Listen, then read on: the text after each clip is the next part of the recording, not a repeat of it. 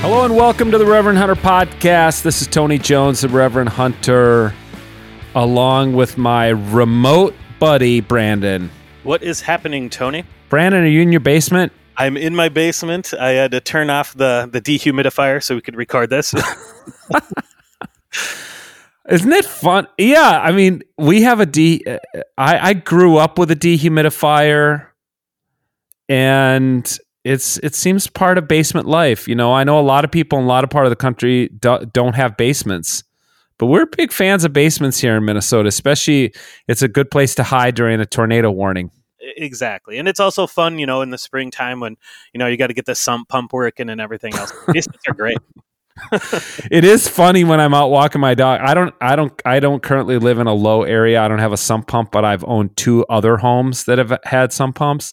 And I'll be out walking the dog a morning after a big rain, and I'll see those long hoses that snake out toward the street, and they're just like gushing water into the gutter, you know? Yep. And I think, man, am I glad not to have a sump pump anymore.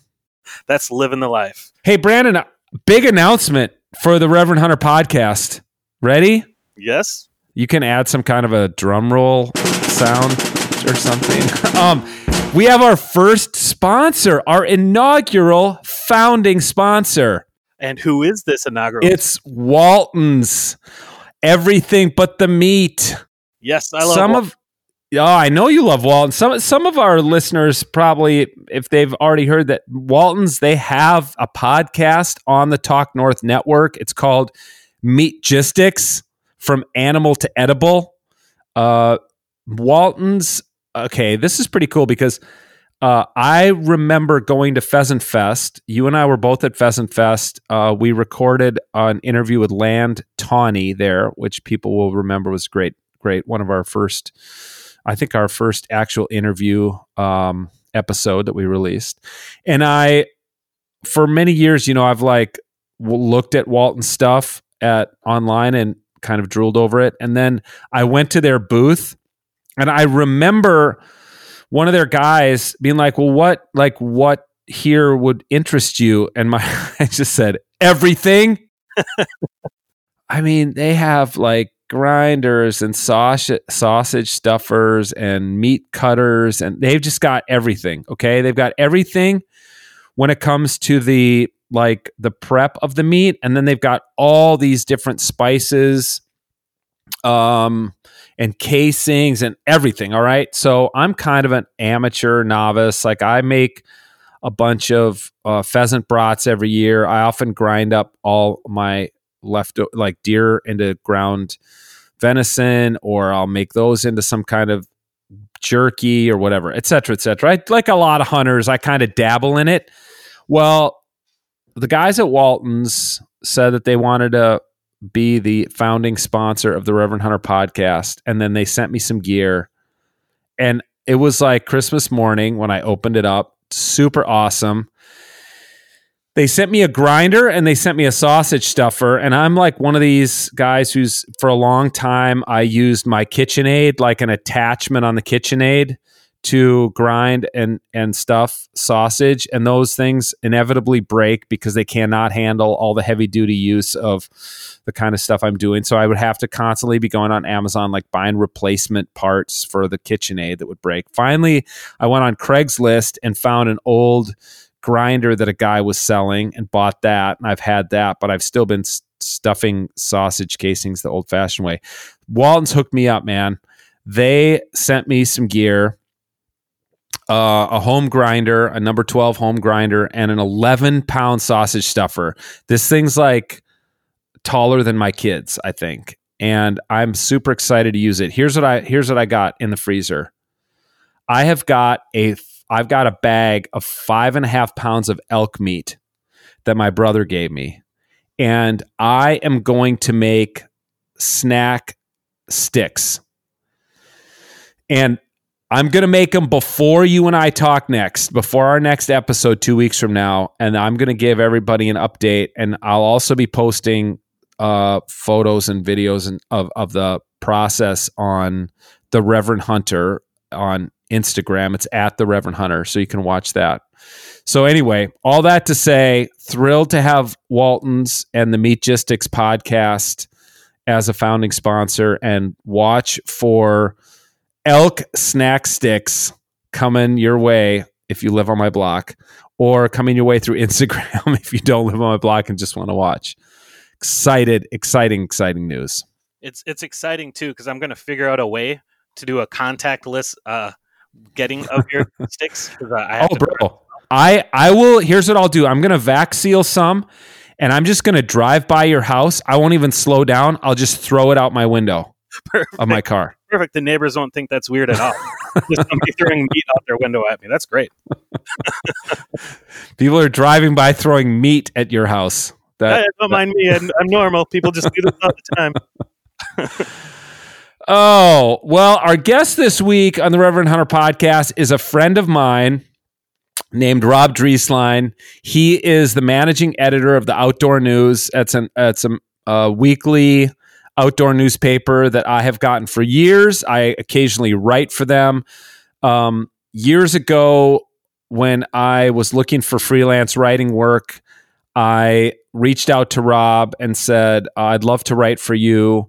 We met up for lunch, had a great talk, and subsequently have become friends. I see him at a lot of events, but we've also just gotten together in the backyard to smoke cigars. And I was thrilled to interview him for the podcast. He's a great guy, and he really opens up about his faith journey, and also about kind of the meaning of the outdoors in his life. And he's also really talks about, he's been more and more open about his politics, which as a journalist, I think can sometimes be a little, a little tenuous for a journalist to do that. But he's been very courageous, I think, on social media and even in his columns in the Outdoor News for that, in that case. So it was great to have him on.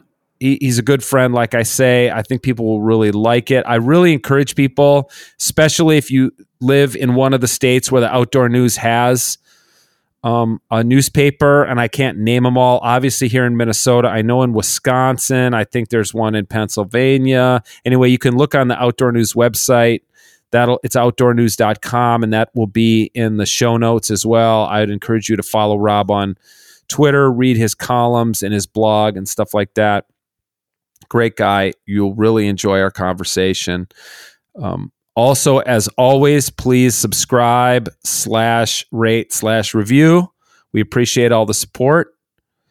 And anything else before we launch in, Brandon? Anything you got? Any little outdoor tidbit you got for us? My outdoor tidbit would be go outside. Get outside, people. I'm sure people are. I hope you're listening to this podcast while you're walking your dog or out for a run or doing something. Yeah, we are in a perfect weather week here in Minnesota as we record this. So as soon as we hang up, I plan to go outside. Thanks for listening, everybody. Here's my conversation with Rob Drieslein, the managing editor of Outdoor News. Thanks. Rob, thanks for coming. Thanks for joining us here. It's my pleasure. It's good to see you, Tony. Yeah, you too. Usually start out by asking people how they were raised. I mean, we'll get to outdoorsy stuff, sure. But how were you raised religiously? What was your upbringing? So I was raised Lutheran when I was real young. In what town? So my dad worked for the Fish and Wildlife Service, and we bounced around a lot. Oh, okay. So probably the first church where I imprinted was actually a Missouri Synod Lutheran Church in southeast Wisconsin. Old German church with old German ministers, the whole works. Yeah.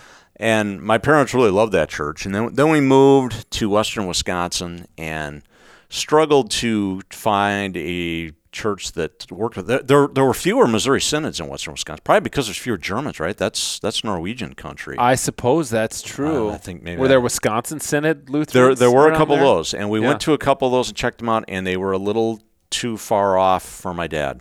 Too conservative. Yes. Yeah. Okay. Yeah. And So we ended up going to an ELCA church, which I think maybe the main reason we went there is because there were a lot of valleys around it full of deer, and my dad wanted to get to know all the landowners so he could secure some hunting. Man. Yeah, and we did. I mean, all those valleys around, that's where I grew up. Every time I guest preach at a church, at a rural church, I make sure I go to the fellowship hall for coffee hour, because if you just sit there chatting people up, be like, oh, yeah, you should come out to my place. I got so many deer. I don't deer hunt anymore. My kid doesn't deer hunt. Come on out, or whatever. Yeah. That just happens all the time. Yep, I can relate to that. Yeah. Then, I went to school in Madison.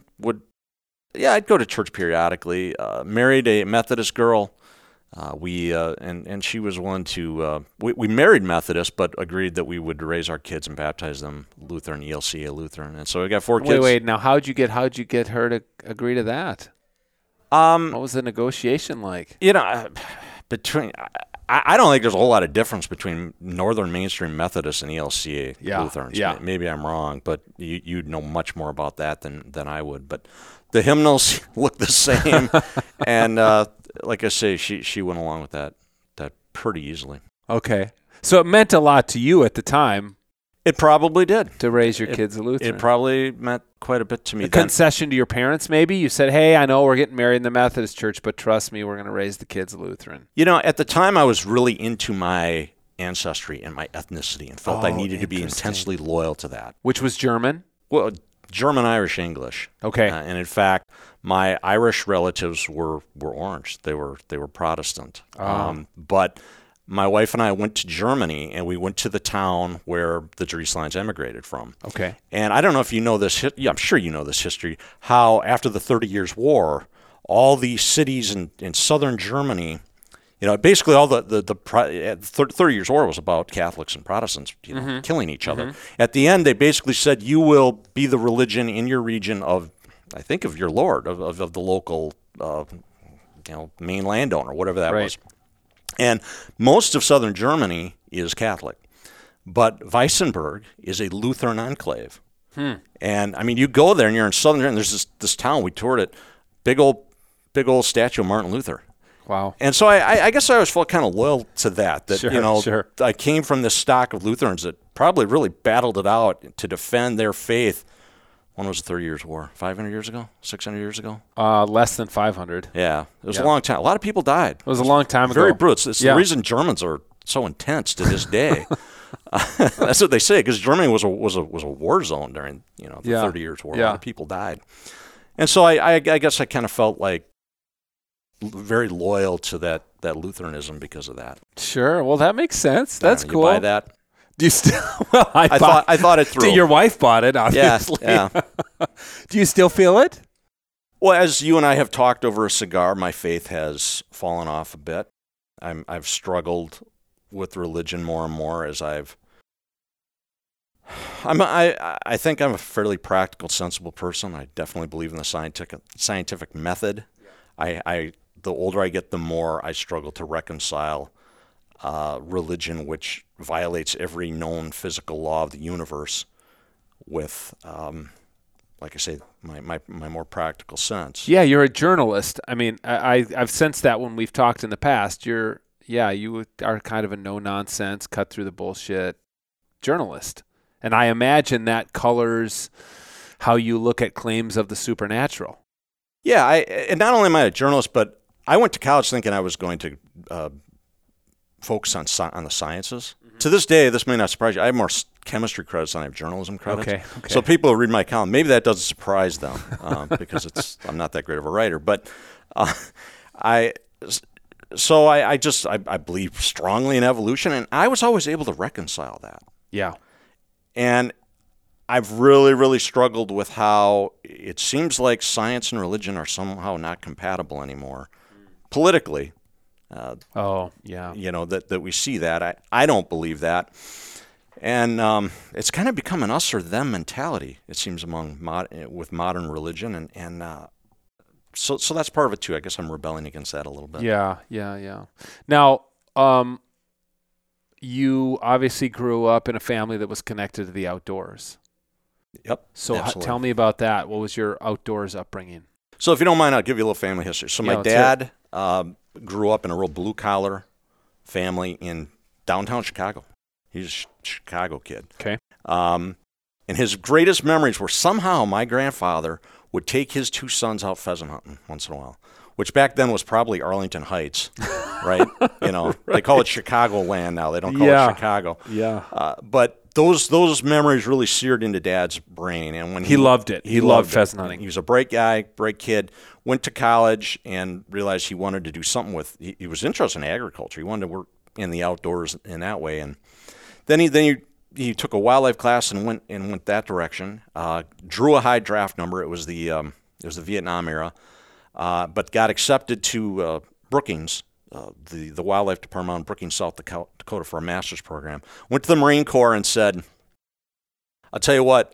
If you guys will let me finish my master's, I'll join you guys and be an officer." And so they said, "Fine." Yeah, they delayed his commission, and then he was an officer in the Marine Corps in Vietnam. Oh, my gosh. Yeah. After getting his master's in Brookings, South Dakota. Correct. My mom and dad got married for their honeymoon. They drove to California where Dad boarded an airplane and spent their next 13 months apart. Wow. While he was on the DMZ, right in the thick of it in Holy Vietnam. Mackerel. Yeah. He was very lucky to survive. Did he talk about that when you were growing up? Or was he one of the Vietnam vets who didn't talk about it? My dad will tell you that he didn't see burning villages. I don't think he saw a lot of civilian carnage. He was right up on the DMZ fighting the North Vietnamese. I think it was more of a traditional war for Dad that way. It was brutal, but I don't think he saw some of those more civilian atrocities that we sometimes associate with Vietnam. Yeah. His platoon got just decimated, and that was rough on him. But he didn't talk about a lot when I was younger. He did more and more, as we got older. And eventually, my brother joined the Marines, and he's a pilot in the Marine Corps to this day. But Dad came home. I was born 9 months later, and he got on with the Fish and Wildlife Service. His first job was at the Sherburne National Wildlife Refuge north of the metro when it was a brand new refuge. Okay. And then we bounced around at other refuges. So Dad did a little bird hunting then, and when I was about 9 years old, he said, "I'm going to try this deer hunting thing." We were in Wisconsin. He hadn't done it before. He hadn't. Okay. And of course, deer hunting over there is that's like a religion. Yes. And and then I just couldn't wait till I turned 12, and I was able to go deer hunting with him. And so we always had golden retrievers. We always did some bird hunting over dogs, but the hunting thing came when I was in my when we were kids, 12 years old. That's when we all went hunting. Did you shoot a deer that first year when you were 12? No. You remember the hunt though? Oh yeah. Yeah, I remember hunting when I was 12. I remember being really cold. We had more serious winters back then, it seems like. Doesn't just seem like. There's actually data to back that up. You're right. You're absolutely right. I'm a firm believer in climate change. But I think I was 14 when I shot my first deer. A couple years of sitting before you shot a deer. Yeah. You remember that first one? Oh, yeah. Tell me about it. Nothing fancy. If one thing stands out at me, I remember holding my rifle and kind of shaking a little and having the presence of mind to put my arm up against a tree, to give me that brace. Were you up in a stand? I was not. I was on the ground. Okay. Yep. I spent most of those times I was hunting from a stand, but I was standing by a big oak tree or something when it came along and double lunged it, ran down the hill, and I couldn't believe it. When I went down there, and it was dead. Yeah, that's something. Isn't that something? I mean, I'm an adult onset hunter, but I was there with my kid, when he shot his. Well, I mean, he texted me from the stand. I think I got one, and we went out and found it. And I was there as he walked up on his first deer, and handed him the knife, and he field dressed it. It's quite an experience to do it for the first time ever. I mean, it was for me as an adult. And it was your son's deer. That's a but really, when you're a kid, man, there's something special about that. Like I'm sure when he's your age, he'll be able to talk about when he was 13 and he shot his first deer. It's pretty cool. And then I got into the bow hunting thing. That's really, I mean, if you didn't know me 20 years ago, you said, "Oh, Rob, he's a bow hunter." That was your thing. Yeah. What's it about that? I've never done it. Guys tell me that. My brother shot his first elk with a bow this year, and he's like, "I might never shoot another one with a rifle." And then 2 months later, he shot another one with a rifle. But he said there was something about it. He's like, you until you do it, you can't understand it. Like, why did you get into it? Well, especially if you come of age as a firearms hunter in Wisconsin. The firearms hunt over there, my dad always called it an extravaganza. Okay, I mean, it's a zoo, right? And bow hunting is just the opposite of that, right? Okay. I mean, it's quiet. You've got the woods to yourself.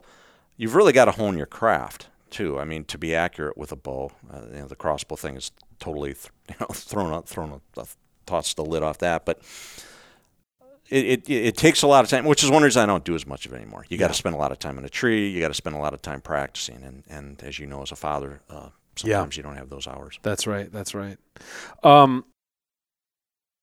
Was there a time? It's interesting. You're like, how have you introduced your own kids, both to religion and spirituality and to the outdoors? And have they, in any way, merged for you in your parenting of your kids? Because I know that you hunt with your kids, and they've been a part of deer camp, your family place in southern Minnesota, and things like that.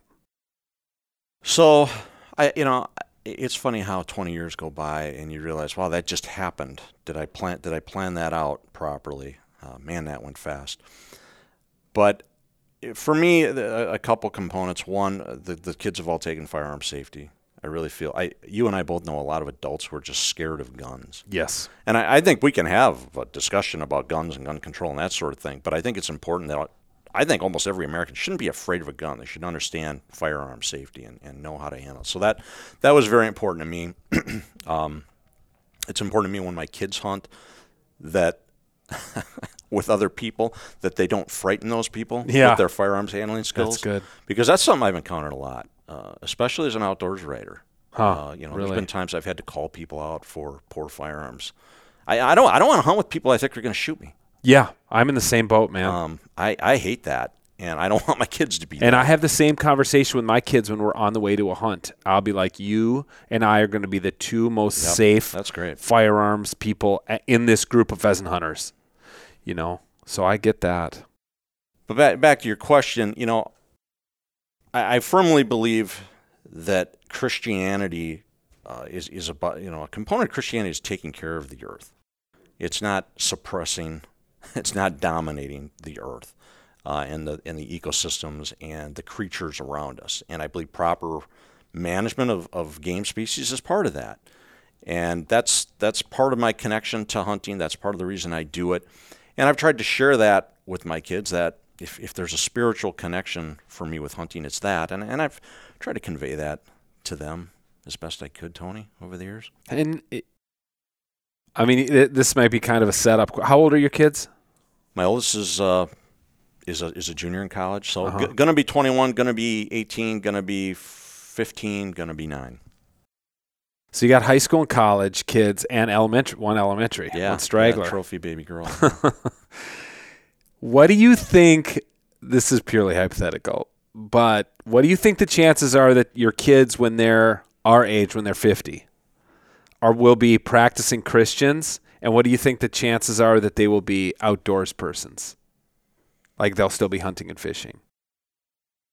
If anything, I think there's a better chance they're going to be hunting and fishing. That's me too. Yeah. And what do you think? What's that about? I mean, this is one of the things I want to try to drill down on in this podcast as I talk to people. Is like, what is these are two topics: outdoors pursuits like hunting and fishing, and organized religious affiliation, that are both changing dramatically in our lifetimes. Both of them are declining in participation. Are they declining they're certainly declining in numbers. Yeah. Are they declining as a percentage of population? Yeah. Yes. I mean, larger percentages of the you could probably speak more to the hunting and fishing. I mean, less licenses are sold even as our population is growing. Yeah. Right? Yeah. And religion, for sure, less people are affiliated with churches, synagogues, etc., than were in the past, even as our population is increasing. Delta Waterfall did a pretty good story a few years ago showing that part of the issue is you've got this massive baby boom bubble that's moving through. True, right. And those guys are dropping off fast from the hunting sports right now. So that's contributing to a lot of it. And if you look at the younger demographics, they're probably not participating at the rates that the boomers were, but this decline we're seeing, I think the point was is going to plateau. Really? It's overstated? Maybe a bit, but I think we have to operate it like it's not going to, right? Yeah. In terms of recruitment. I think you can speak to the religion thing, and what I've read is, the millennials and younger are abandoning religion in droves. Yeah, my kids don't seem that interested in it. I mean, it's not that they won't go when I have one still left at home, and when I tell him get in the car, we're going to church. I mean, he gets in the car. It's not like he's kicking and screaming, but he would never go of his own accord. Right. And my college kids, I think one of them went a few times to church away at college. The other one, I'm pretty sure hasn't gone at all. So I was like that in college a bit. I didn't go to church very often, but I did come back to it. But now. Yeah, well, there's that. I know. I mean, so we're Gen Xers, right? You and I are Gen Xers. Mm-hmm. Proud of it. I have, me too. Best generation. I have a lot of friends who are falling away. At this age, at age 50, you think you come back from college and you engage in a church and you send your kids through Sunday school, et cetera, and then you stop after your kids leave the house and go to college. Right. Then you're like, but I guess for some people, the church was a big thing of like, I need to raise my kids in church. And now kids are gone. And they think, well, I don't know that I really believed it. Yeah. I still take my daughter to Sunday school every week. My wife has been working more on Sundays. Shame on her. So she hasn't been attending as much. The older kids, like you say, seem to be falling off. When you take your daughter, do you go? I go. Yeah, I'm not one of those. You go sit and worship, and I she do. and this is a Lutheran church? It is. Despite some of my struggles, I cannot be one of those guys who drops their kids off and says, go learn about Jesus while I go to the gym or something. I can't look myself in the mirror if I do that. Good for you. Yeah. I got to go in and put my money in the collection plate and sit there and struggle with these topics we've been talking about. Right. Lutherans are good at music. I enjoy the music. What can I say? We are. We don't have the sacraments, so we made up there with great music over the years, over the centuries. Tell me, has there been a time in you do a ton of outdoorsy stuff. First of all, let's just break this misconception that being an outdoors journalist means you just you're constantly flying off to fly-in fishing trips in Canada, and you get invited to people give you their elk tags in Colorado. Is that not what outdoor journalism is about? That's absolutely not what it's about, especially in my line of work. I mean, I'm a newsman, and to us it's about fleshing out issues and being good reporters. Yeah. Now, there are a few jobs like that. There aren't many left. Not many left. No. I mean, people joke that maybe that's what it was like at the newspaper when Ron Shera was there. But by the time even Dennis Dennis probably got some of those trips. I don't think those happen anymore. Once in a while, you'll see Dennis do something, but I don't think the newspaper's covering a lot of that anymore. Kurt Wells, who used to be my Dakotas columnist, I don't know if you remember Kurt in the paper. Remember that name. He became the editor of Bowhunter magazine. And Kurt, I think, has had a good time traveling the globe, shooting elk, shooting. I think he's trying to achieve a North American slam or something like that. Which is what? What's that? What are there, 28 big game species or 24 big game species in North America, and trying to get everyone by bow, I think. Oh, my goodness. Yeah, something like that. I think there was some glory days of outdoor journalism. There was glory days of journalism, right? When newspapers were making a lot of money and they had budgets to allow their outdoor writers to do that. But I missed that era. That said, the publisher at Outdoor News, we've done some trips. I hunted caribou in the Northwest Territories, shot 2 caribou. Tell me about that. It was fantastic. That would be a dream trip. It was absolutely fantastic. It was. This was in 2000. Brought rifles up there. Herds of caribou. It was amazing how the first 5 days we hardly saw any, and then we found them. And And are you finding them by scouting, like climbing, glassing? It was we were on a huge lake, and so we would patrol by the boat and we'd pull up to shore, and then we'd go hiking up over these ridges, and you'd glass and see if you could see it. If not, you'd head back to the boat and do it again. And there were long days. You were working pretty hard. Caribou are delicious, I can tell you that. Oh my gosh! They were in velvet, so you need to come by my office. I have the mounted caribou in velvet still. I've seen this one Meat Eater episode where they're hunting, like it's called the 40-mile herd, or I don't know what it's called, but this herd like stretches out over many, many miles, and it looked like just an incredible hunt. It's gorgeous country. They're amazing animals. How'd you get 2 tags? That's just how it was. Yeah, back then you could buy 2 tags. So I don't know, maybe you still can. Tell me about the stock and the shot. So we pulled up to one spot, one hiking over the ridge, and we saw caribou in the distance. In the distance, there was a grizzly bear between us and them. Oh my goodness! It's just incredible. It's just mangling this blueberry field, just having that time of his life eating blueberries. So we backed off that. We went to another spot about a mile down and came up. And man, what can I say? We got up and around some rocks. I got my rifle up over a rock, put my glove underneath to give me a little bit of stability. Double lunged it. What were you shooting? 270. Okay. Yeah, and that was plenty of gun. Yeah. They're not that big of animals. And he stood there, and I thought, so I shot him again. And then he went down. The 2 bullets were about 2 inches apart. Oh, that's awesome. Yeah, that was a good feeling. But he was just taking his time to bleed out, I guess. But didn't go far. He went a couple steps. Wow. Caught some grayling on that trip, in some of our spare time. A neat highlight was we found a herd that wasn't very big. No big bulls, that is. Maybe 20 of them, and they were walking towards us. We decided we weren't going to shoot any. We just laid down in the moss, and their eyesight's not that good. Really? They walked right past us. No kidding. We were in full camel, but it's just funny. I bet they didn't smell you either. I bet one walked within 10 yards of me. They just meandered along. No clue we were there. It's kind of a neat experience. That's very cool, man. I would love to do a hunt like that sometime. Yeah. So I've had some good experiences. Yeah. Do you have a time you can look back on in your outdoors pursuits and think that was I had a spiritual moment in the woods? Or do you, or if there's not one of those times, do you look forward to the deer hunt in the fall? Do you look forward to sitting in your stand on your family land? Does it tap into your spirit or your soul in some kind of way? If I could, my only response to that would be is the repetition of doing it year after year and sharing those creating new memories with my kids. The smells, the sounds. It's like it brings me back to when I was 12 years old. During that first hunt. Yeah. And I get that same feeling. I get that feeling, if I'm going for a jog, right, to try to get in shape for the season in September, when the leaves are falling and you smell those leaves.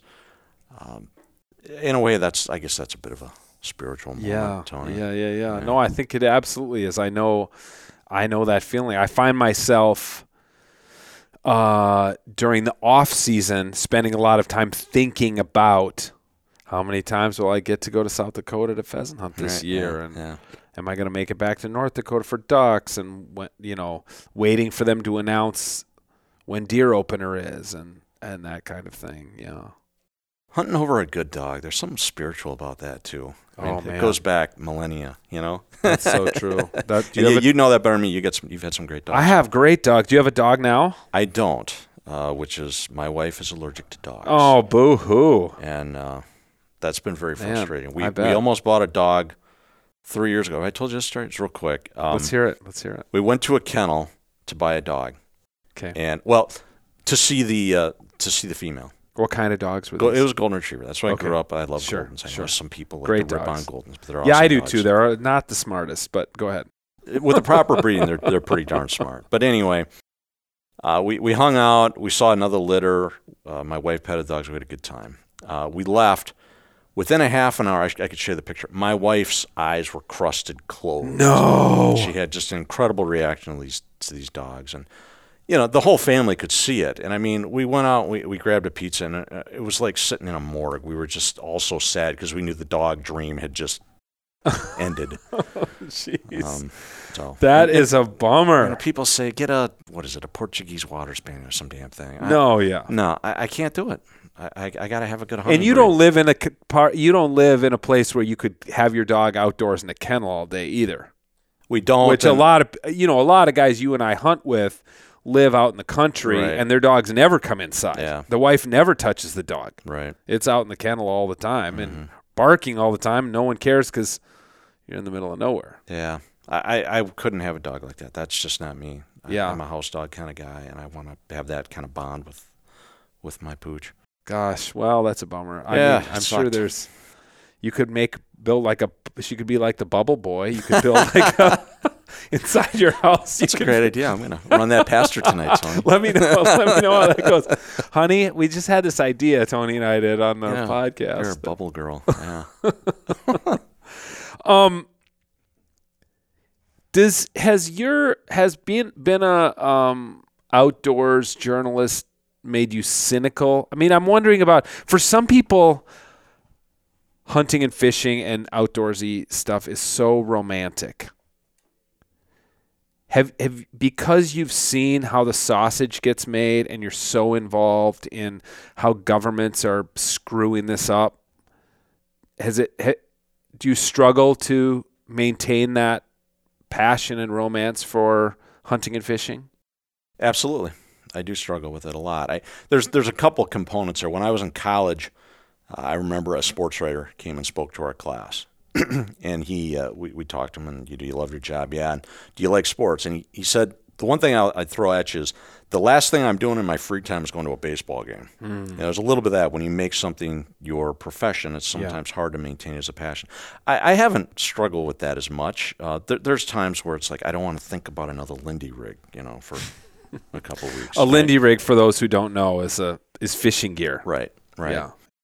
So I have a passion for the environment. I have a passion for the conservation history of this country, and that's really what drives me. Is trying to leave Minnesota and America. I love this country. Trying to leave it better than it was when I got here for future generations. And I admire the legacy, the conservation legacy, the foresight that the Lacey Act and TR and those guys showed 120 years ago, even up into the 60s and 70s. There was some amazing legislation that occurred. Then what happened? We did okay for a long time, and then in the early 2000s, things started to swing.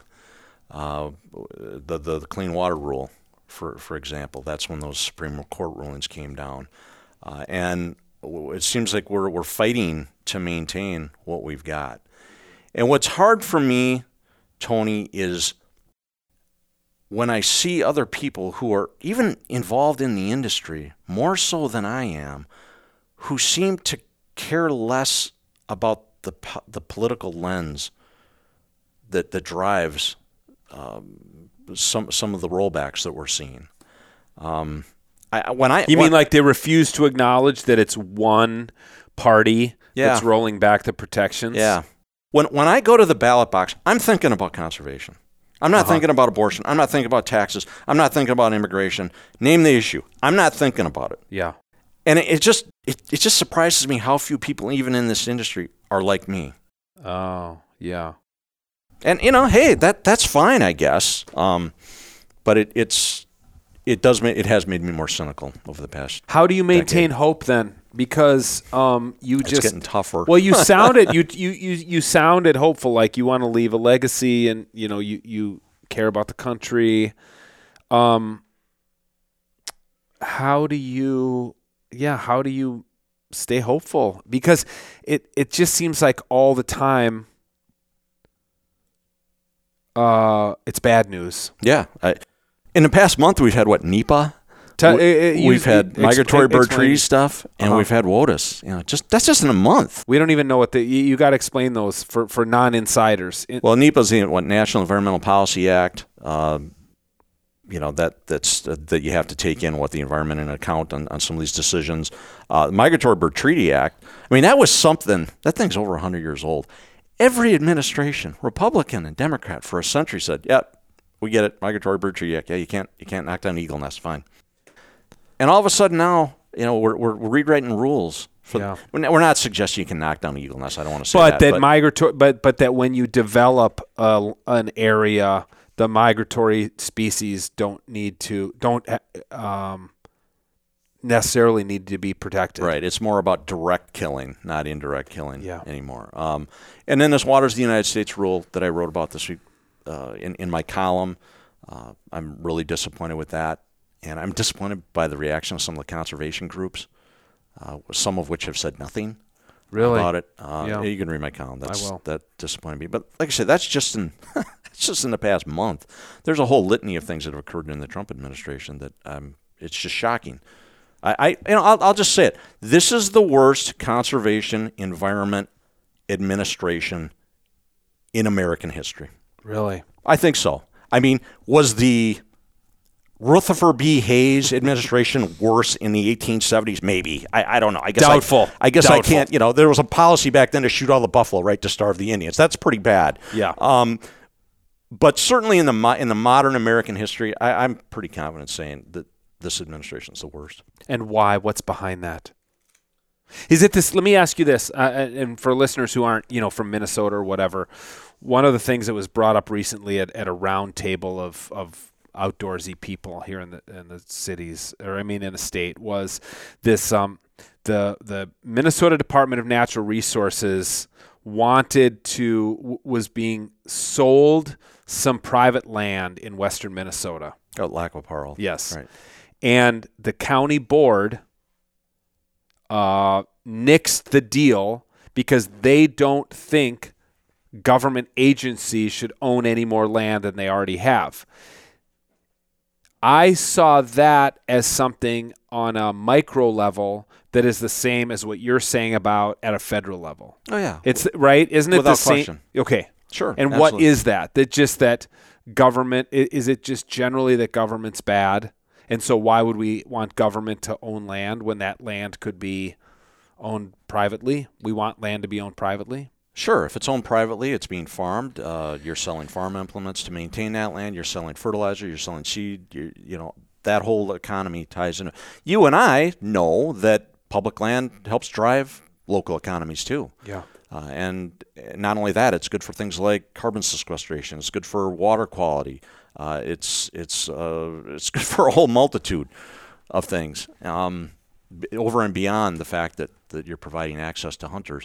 I'm part of this panel at Pheasant Fest next weekend. We're having a public lands panel that is going to discuss Minnesota public lands issues as well as national public lands issues. And one of our people on the panel is a Fish and Wildlife Service guy named Scott Gloop. And we had a conference call talking about some of the issues just this morning. And Scott, it was really good to hear him say this. This is a guy who's been out buying land for the feds for 20 plus years. Okay. He said, Rob, everyone's talking about Lac La Parle. He said, we buy land all the time, and I never get turned down. Okay. So, So this was an exception. It was an exception, but it's absolutely a fine example of what we're getting at, that there's an attitude out there that, anything involving government's bad, and we can't take more land off the tax rolls, and no net gain. That's a thing out there, right? Yeah, now that must hit a little bit close to home since your dad spent his career working for public agencies on things like public land and for wildlife on behalf of wildlife. Sure, absolutely. It hits hard, and that's where I come from. That's the reason I'm the way I am. I was a lucky kid in some ways. I moved a lot, which is challenging when you move 6 times before you're 14. But I also got to live on national wildlife refuges in a couple places, northern Michigan and here in Minnesota, and that's a pretty neat environment for a kid. Yeah. So what do you think the future is then for in the next 10 years in conservation? Well, I think we got to try to stay positive, and there's been some positive things out there. I mean, the growth of BHA, which is the Backcountry Hunters and Anglers, a new young upstart conservation group. Yeah, they like to drink beer. But I'm a member. I'm a member. I Yeah. know. Yeah. So am I. Yeah, they're good guys. So that's been and positive. gals, Yep. which is one part of You that's bet. interesting about it. Okay, let me ask you this before you get into Sure. what the next, because this is one thing that as relatively new into this world, you BHA, these backcountry hunters and anglers, they do represent, it seems to me, a pretty different vision for hunting and fishing than the old timers. Am I wrong about that? In terms different of politics for sure. Like I read most of the columnists in your paper represent an older guard. I don't know that there's a single columnist in there who's probably a BHA member, right? Which is maybe something you should change. Okay. But I know you're trying to have less columnists, not more. But is there a culture clash within like the hunting community between that older guard, these baby boomers like you're talking about, this big bubble of people? I read a story, something about how, these BHA guys maybe are a little more Western focused, right? And yeah, they like big game hunts. Right. They seem to be more, based on internal data that they've released, more like they have more progressive or more Democrats than a traditional Ducks Unlimited or, the National Wild Turkey Federation or whatever. Those tend to be more conservative groups. There's some of that. When I read that piece, I thought, man, is this piece necessary? It just seemed unnecessarily divisive when we're all working towards the same. I will say that here in Minnesota, Tony, at some of these BHA pine nights, I see some of the old guard showing up. Yeah. That's cool. And they want to be a part of that energy. Yeah, that's what I sense. So I'm cautiously optimistic about it. Okay, so for the next 10 years in conservation, stay positive. Easy for you to say. No, I know it's not easy for you to say.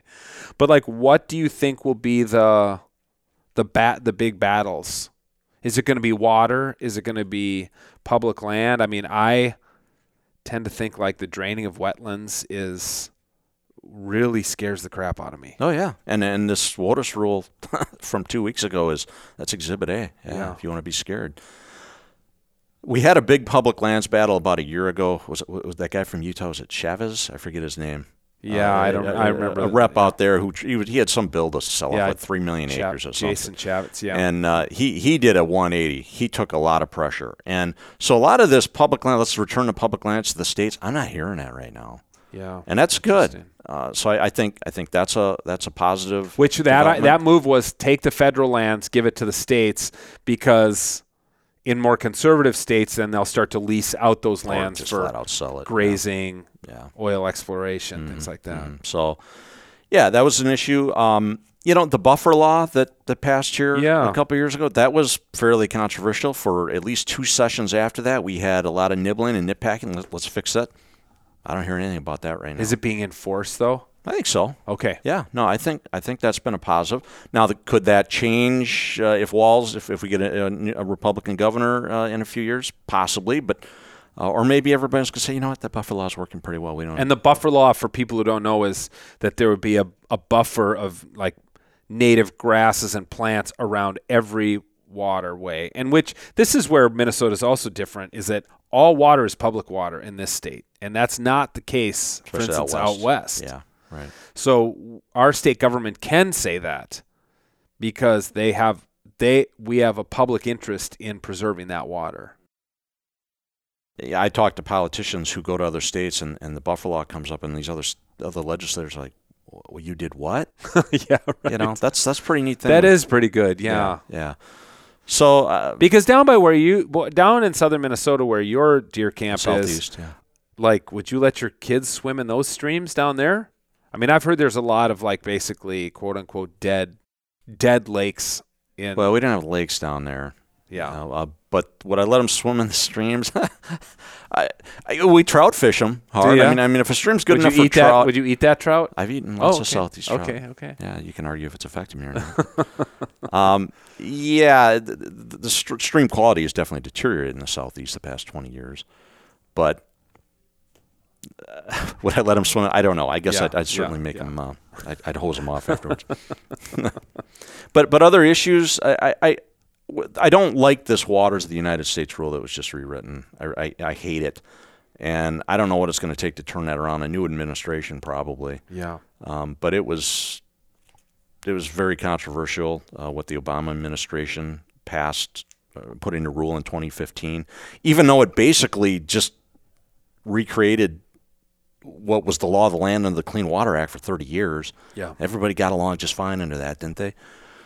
But man, conservation, even water, it just isn't even on the radar in this presidential election. No, you're right. Even a resource we need to survive, water, not even a talking point for any candidate. No, you're right. Environment is just not an issue for most voters. Not now. And they go in. I don't know what it are the was issues? back in the days of acid rain and stuff. I mean, it was an issue. Yeah.